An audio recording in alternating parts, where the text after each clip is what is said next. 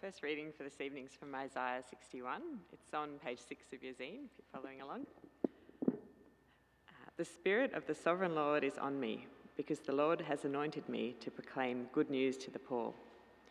He sent me to bind up the brokenhearted, to proclaim freedom for the captives and release from darkness for the prisoners, to proclaim the year of the Lord's favour and the day of vengeance of our God, to comfort all who mourn and to provide for those who grieve in Zion, to bestow on them a crown of beauty instead of ashes, the oil of joy instead of mourning, and a garment of praise instead of a spirit of despair.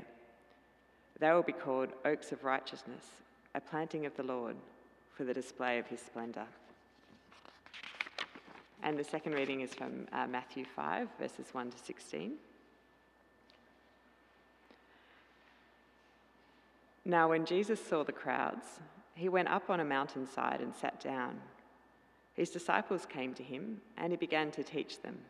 He said, "Blessed are the poor in spirit, for theirs is the kingdom of heaven. Blessed are those who mourn, for they will be comforted. Blessed are the meek, for they will inherit the earth. Blessed are those who hunger and thirst for righteousness, for they will be filled. Blessed are the merciful, for they will be shown mercy. Blessed are the pure in heart, for they will see God. Blessed are the peacemakers, for they will be called children of God. Blessed are those who are persecuted because of righteousness, for theirs is the kingdom of heaven. Blessed are you when people insult you, persecute you, and falsely say all kinds of evil against you because of me. Rejoice and be glad, because great is your reward in heaven. For in the same way they persecuted the prophets who were before you. You are the salt of the earth. But if salt loses its saltiness, how can it be made salty again? It is no longer good for anything, except to be thrown out and trampled underfoot. You are the light of the world. A town built on a hill cannot be hidden. Neither do people light a lamp and put it under a bowl. Instead, they put it on its stand, and it gives light to everyone in the house. In the same way, let your light shine before others, that they may see your good deeds and glorify your Father in heaven." This is the word of the Lord. Thanks be to God. So, would you please stand? I'm going to respond to this word with the words of the ancient Apostles' Creed, saying together these words on page 8. I believe in God, the Father Almighty, creator of heaven and earth. I believe in Jesus Christ, God's only Son, our Lord, who was conceived by the Holy Spirit, born of the Virgin Mary, suffered under Pontius Pilate, was crucified, died, and was buried. He descended to the dead. On the third day he rose from the dead. He ascended into heaven and is seated at the right hand of the Father. From there he will come to judge the living and the dead. I believe in the Holy Spirit, the Holy Catholic Church, the communion of saints, the forgiveness of sins, the resurrection of the body, and the life everlasting. Amen. Would you remain standing? Over the page is Psalm 32, and we realised that we couldn't sing, and then we decided at that point to recapture the ancient practice of saying psalms together. These are songs. Now, we can't sing them, but we can say them. And we chose this particular psalm because it begins with, "Blessed are the ones," same as you'll see in the Sermon on the Mount. But here it's, "Blessed are the ones whose sins are forgiven." So together, with one voice, let us with delight say this Psalm of David. "Blessed is the one whose transgressions are forgiven, whose sins are covered. Blessed is the one whose sin the Lord does not count against them, and in whose spirit is no deceit. When I kept silent, my bones wasted away through my groaning all day long. For day and night your hand was heavy on me. My strength was sapped as in the heat of summer. Then I acknowledged my sin to you and did not cover up my iniquity. I said, I will confess my transgressions to the Lord, and you forgave the guilt of my sin. Therefore, let all the faithful pray to you while you may be found. Surely the rising of the mighty waters will not reach them. You are my hiding place. You will protect me from trouble and surround me with songs of deliverance. I will instruct you and teach you in the way you should go. I will counsel you with my loving eye on you. Do not be like the horse or the mule, which have no understanding, but must be controlled by bit and bridle, or they will not come to you. Many are the woes of the wicked, but the Lord's unfailing love surrounds the one who trusts him. Rejoice in the Lord and be glad, you righteous. Sing, all you upright in heart. This is God's word. Would you please be seated? It almost hurts to read that last line, sing, all you upright in heart. Hey, I was looking at the Sermon on the Mount for several weeks now, and if you look on page 7, Jesus says, "Blessed are the meek, for they shall inherit the earth." Now, I think I'm going to spend the entire series, maybe my entire life, trying to work out what that means. Blessed are the meek, for they will... Don't mishear it. Don't mishear it. They will inherit the earth. It's from a psalm. I'm not sure if I've got the answer for you today, but there's a little challenge for you over 9 weeks. Work out what you think that means. I'm going to pray. Father, give us new eyes to see, new ears to hear, new hearts that are willing to follow Jesus. We're here now in this place. We thank you for bringing us together, for keeping us safe through the season, and for teaching us by your Spirit. Do the same thing now, for Christ's sake. Amen. Well, we are here, and what a year. In case you didn't know, we just hit halfway through 2020. This is part of the race marked out for us as we follow Jesus, one foot in front of the other, as we said last week. Don't know if you saw the tweet that went viral last month that went like this: future academics and future historians will be asked which quarter of 2020 they specialised in. We live in this world and no other. It's a world of bushfires and of viruses. It's a world of compromised leadership, no doubt. It's a world of racism and looting. It's a world of sin and suffering and of death itself. Who doesn't long for something better? Matthew chapter 4, verse 17, from that time on, Jesus began to preach, "Repent, for the kingdom of heaven has come near." Who doesn't long for something better? Dr. John Dixon, coming here in 3 weeks' time, says this. He says, "Anyone who has ever wished for the world to become a better place has, in some sense, wished for the kingdom of God." That's in the Life of Jesus course that John will run for your friends. It's worth saying that most people don't look twice at Jesus. Many won't. Most will take one look, meaning they like the idea of Jesus and they love it when Jesus can be enlisted for their own causes, and especially when he fits into my ideas of happiness and morality. But to look twice, in other words, to come back and properly examine him, I might end up being challenged. My cherished notions and prejudices. I think I'm right in saying that. The Life of Jesus course, you'll hear about next week, is your friends looking twice. Reading the Sermon on the Mount is looking twice at Jesus, thrice, 4 times, 5 times, spending a life yoked to Jesus Christ, learning what it means to follow after him, to lift your burdens. It is, of course, only 3 chapters of the Bible, Matthew 5, 6, and 7. It's a 10-minute read. That's a bus ride, if you're willing to get on a bus. Most likely, the original sermon perhaps lasted all day. What we have here is the highlights.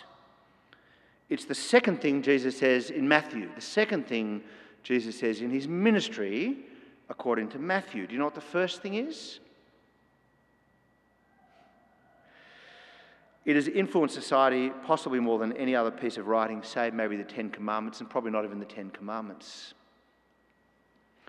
It's a dangerous and controversial sermon, very dangerous, very controversial.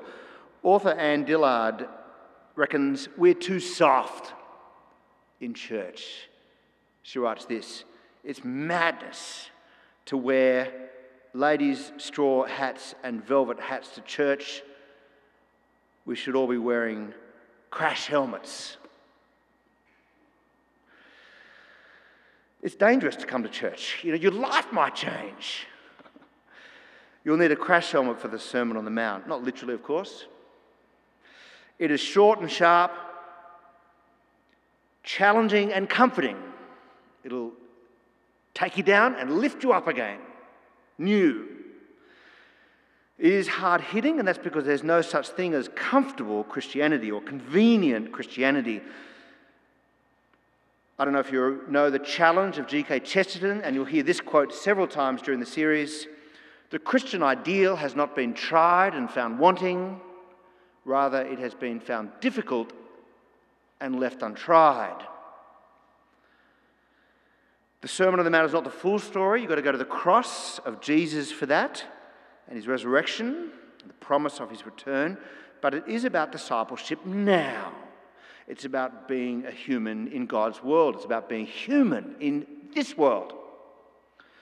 But the best thing is we get to examine how to live our lives in light of God the Creator, in light of Jesus our Saviour, and in light of the coming kingdom. We get to ask, how shall I live? Sun up to sundown, day in, day out. What is required of me from God?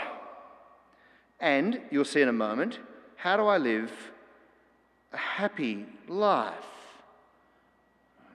And that has to do with the word blessed there, the one that Jesus uses and how it's translated from the original language. We'll come back to that in a moment. Today we have the Beatitudes, which if you cast your eye on page 7 are from verses 3 to 10. Blessed are the poor in spirit, blessed are they who. One writer said this: we can compare the work of the Beatitudes to that of a plougher in a field. We can compare the work of the Beatitudes to that of a plough in the fields, drawn along with determination. It drives the sharp edge of the ploughshare into the earth and carves out, as the poets say, a deep wound, a broad furrow. In the same way as the plough, the word of the Beatitudes penetrates us with the power of the Holy Spirit in order to break up our interior soul. Do you like that? To break up our interior soul. It cuts through with the sharp edge of trials and with the struggles it provokes. It overturns our ideas and projects, reverses the obvious, thwarts our desires and bewilders us, leaving us poor and naked before God, ready to receive him. All of this in order to prepare a place within us for the seed of new life. See, if I want the seed of new life in me, then I'm happy for a plough to break up our interior soul. I'd be happy about that sort of pain if I thought something beautiful would grow from it. Lots of people read the Sermon on the Mount and think, it's not the gospel, we've got to take people to the gospel. But I have a friend who became a Christian by reading the Sermon on the Mount. He said it was like looking into the eyes of God and falling in, reading these words. I know another guy who became a Christian when he read in Matthew chapter 5, anyone who looks at a woman lustfully has committed adultery with her in his heart. He said, I can trust Jesus because everybody else, especially with human sexuality, changes the goalposts. But he said, I get the feeling Jesus doesn't want to do that. It's not his thing. So he said, I wanted to trust him. So today we begin a series, and the outline's on page 10. 3 questions from Matthew 5, 1 to 17. Number 1, what does it mean to be blessed? Number 2, who makes up the set blessed? Because I hope that I'm in that set, you see. And lastly, what does it mean for us?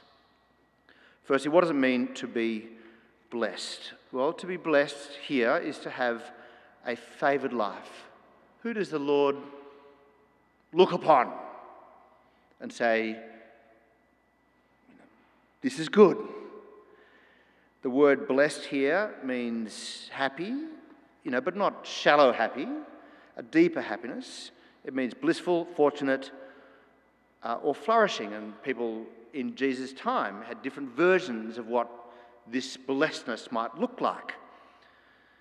For Jesus, of course, it's to receive all the good things that God promises.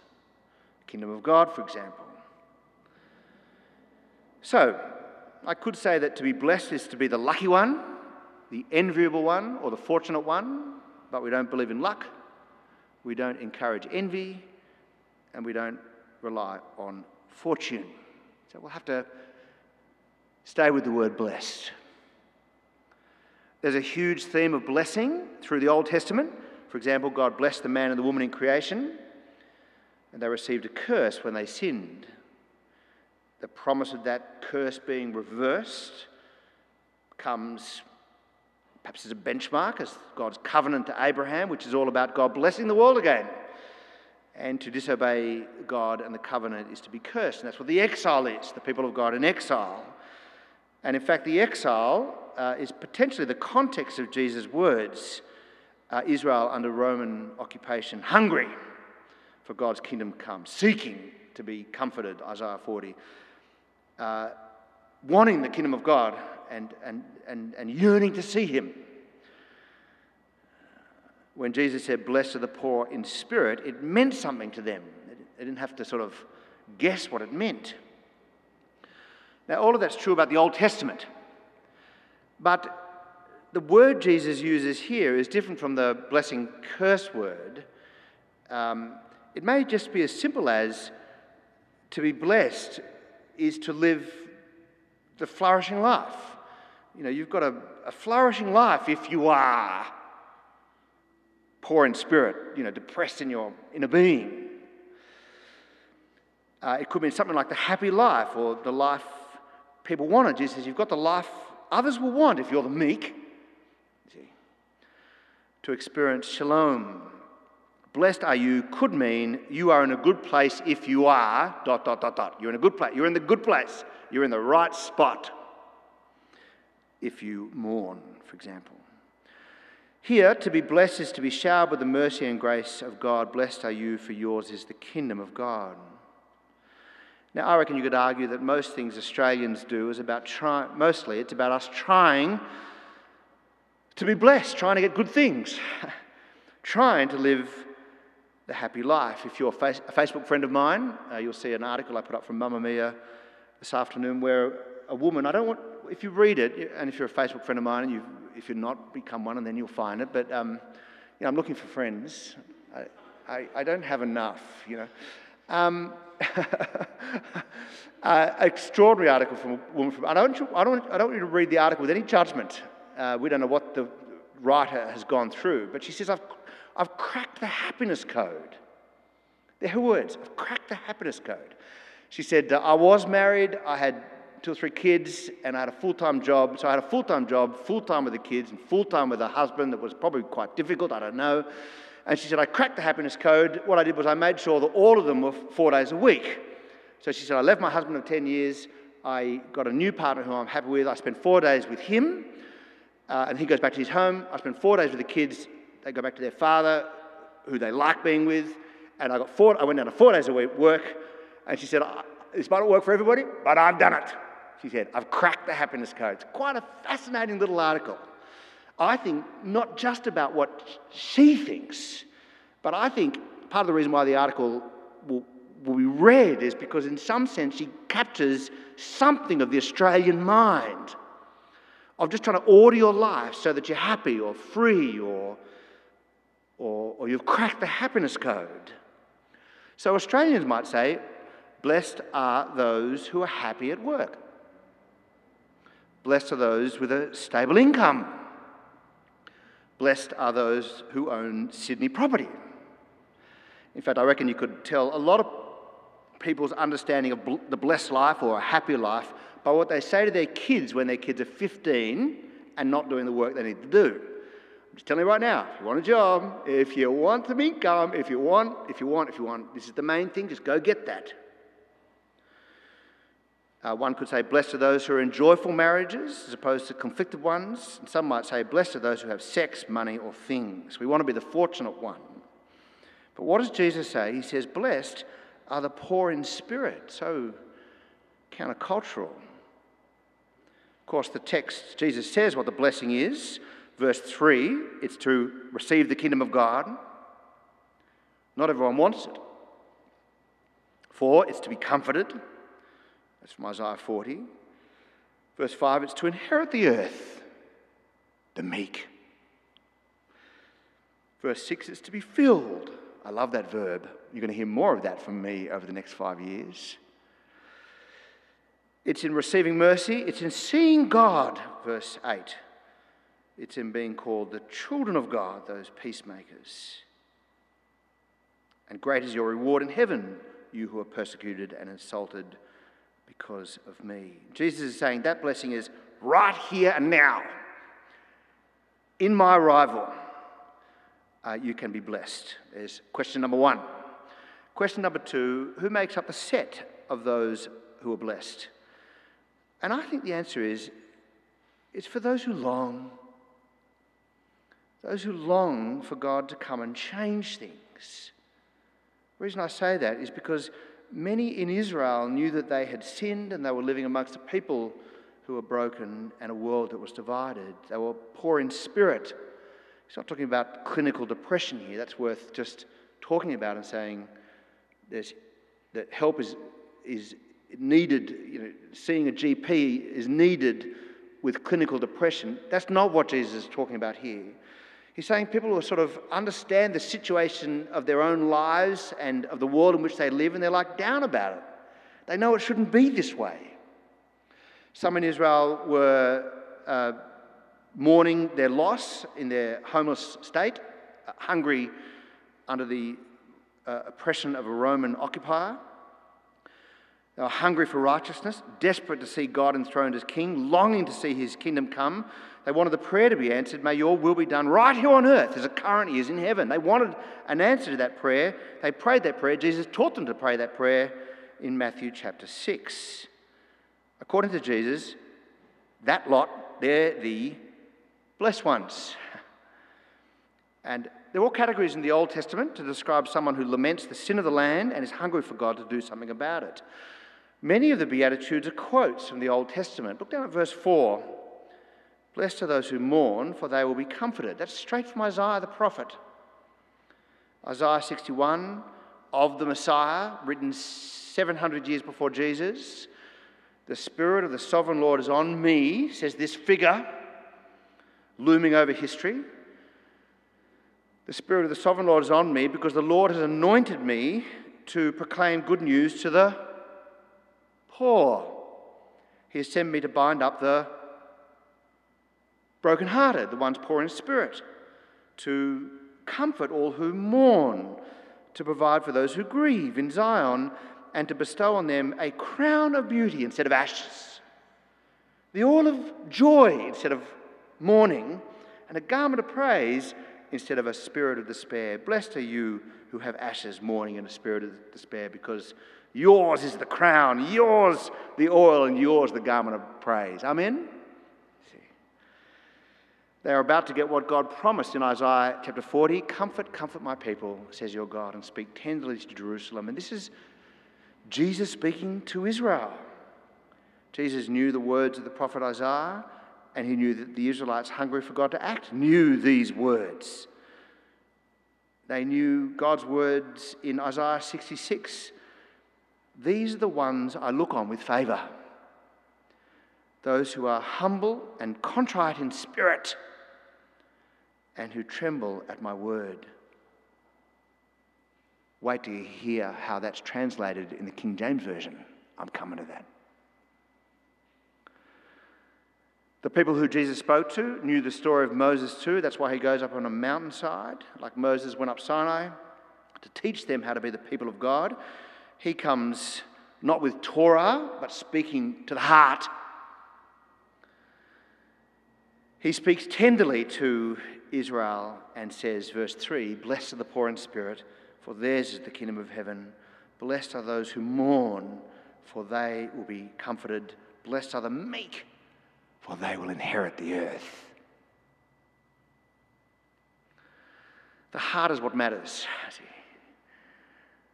And that's why what's done in secret in Matthew 6 will be important. What's done in secret, your heavenly Father sees it. That's why in chapter 5, verse 27, that's why he talks about adultery in the heart, not just with the body. That's why he says, chapter 6, verse 21, "Where your treasure is, there your heart will be also." Jesus is saying to the hungry, the poor, the stateless, to the faithful, the pure heart Israelites, simply desperate for God to come, your time is now. You are in the set called blessed.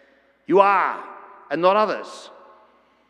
Why? Because you've come to terms with the grievous nature of your own sin. You've realised your own need and you're hungry for a change of heart. Personally, locally, and globally. And maybe there are seasons like the one you're seeing now on social media where this sense that things aren't right and need to change globally is something people are in touch with. But it will pass and we'll go back to being Australian. Do you long for God's kingdom?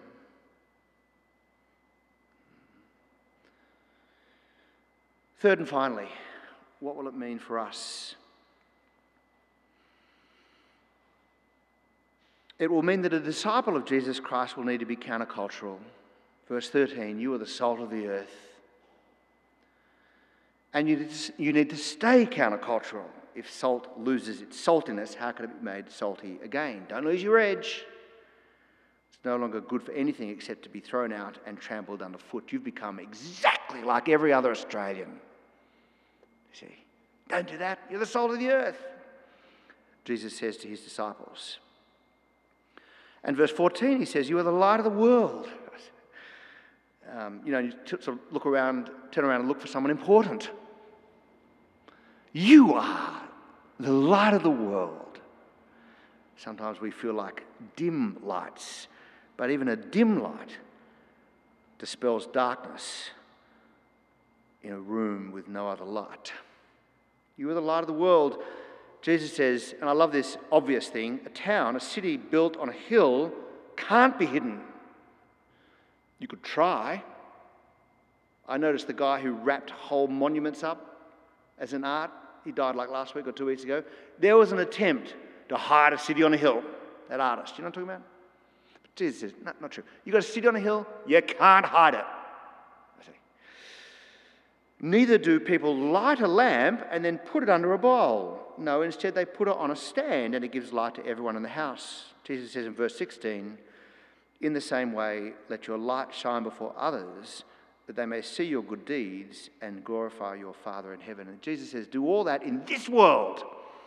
Even, for example, if people insult you or persecute you or say false things about you because of me. I think it's natural for Australians to think, blessed are the strong at heart, blessed are the confident, blessed are those who take care of themselves. You could say, blessed are the lifters and not the leaners. I mean, there'd be people who'd say that. Blessed are the correct, especially those correct all the time. Blessed are the positive types, the one who think that the glass is half full. You know this, don't you, that there's churches all across the world that make a habit of building their ministries on the principles I just outlined.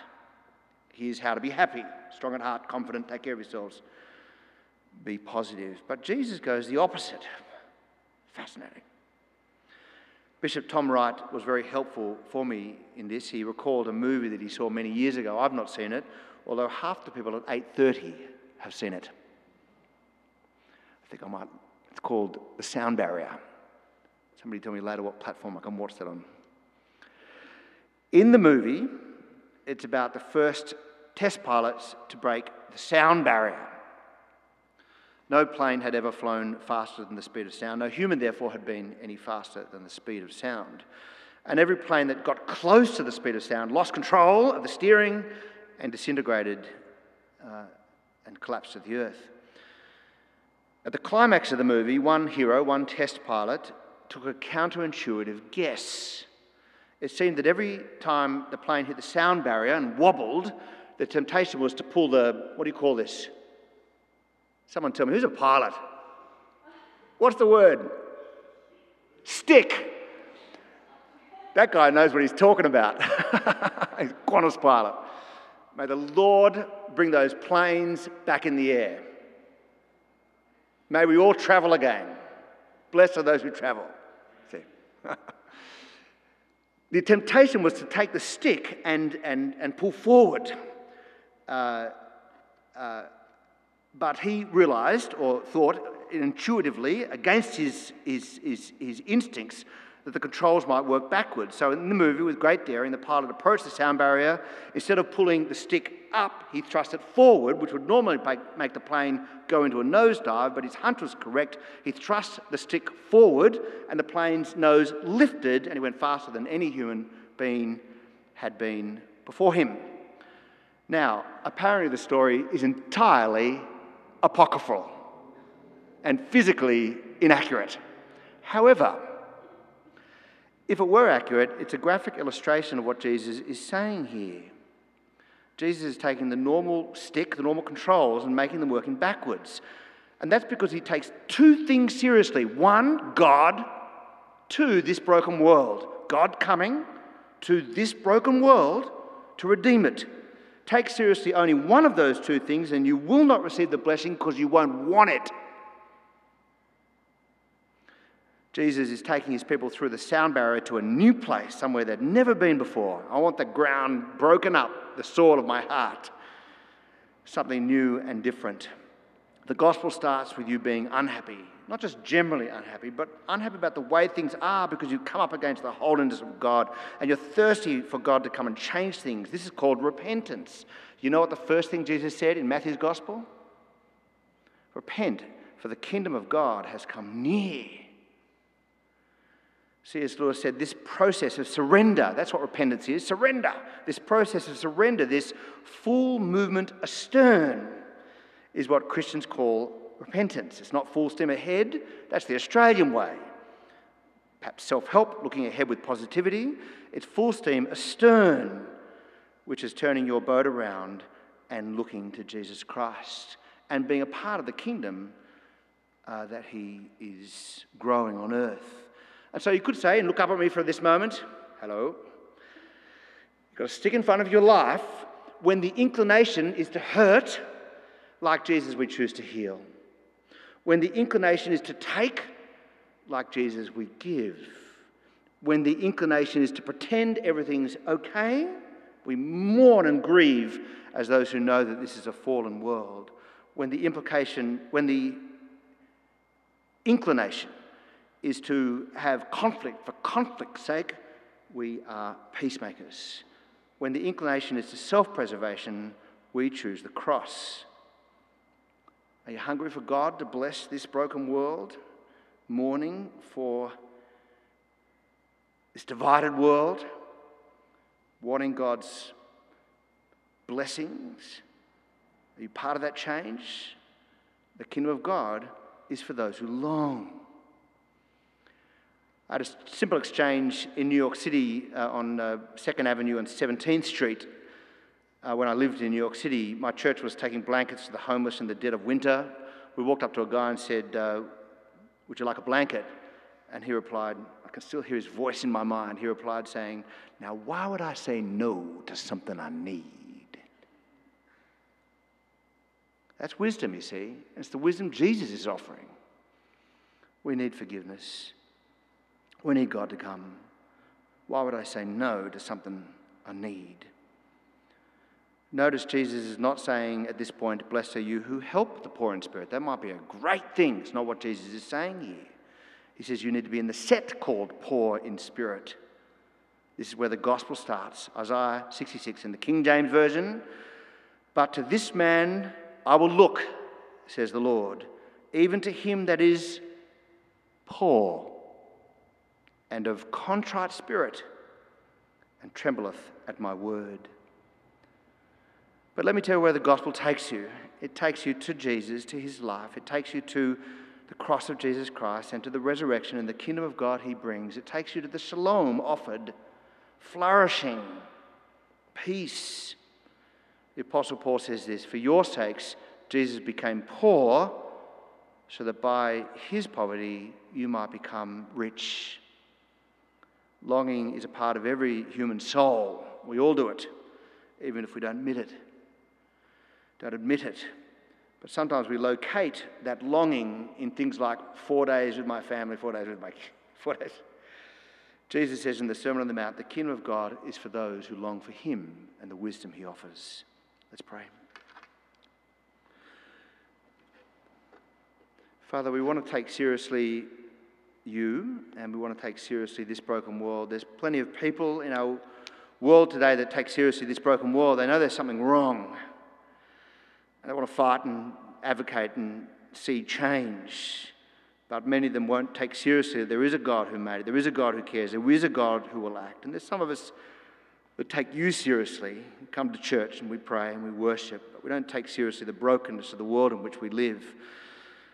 I pray that you would help us to see the reality of our own lives. Not to point fingers, but also to the reality of the world in which we live, and then yearn, long for your kingdom to come, long for your will to be done.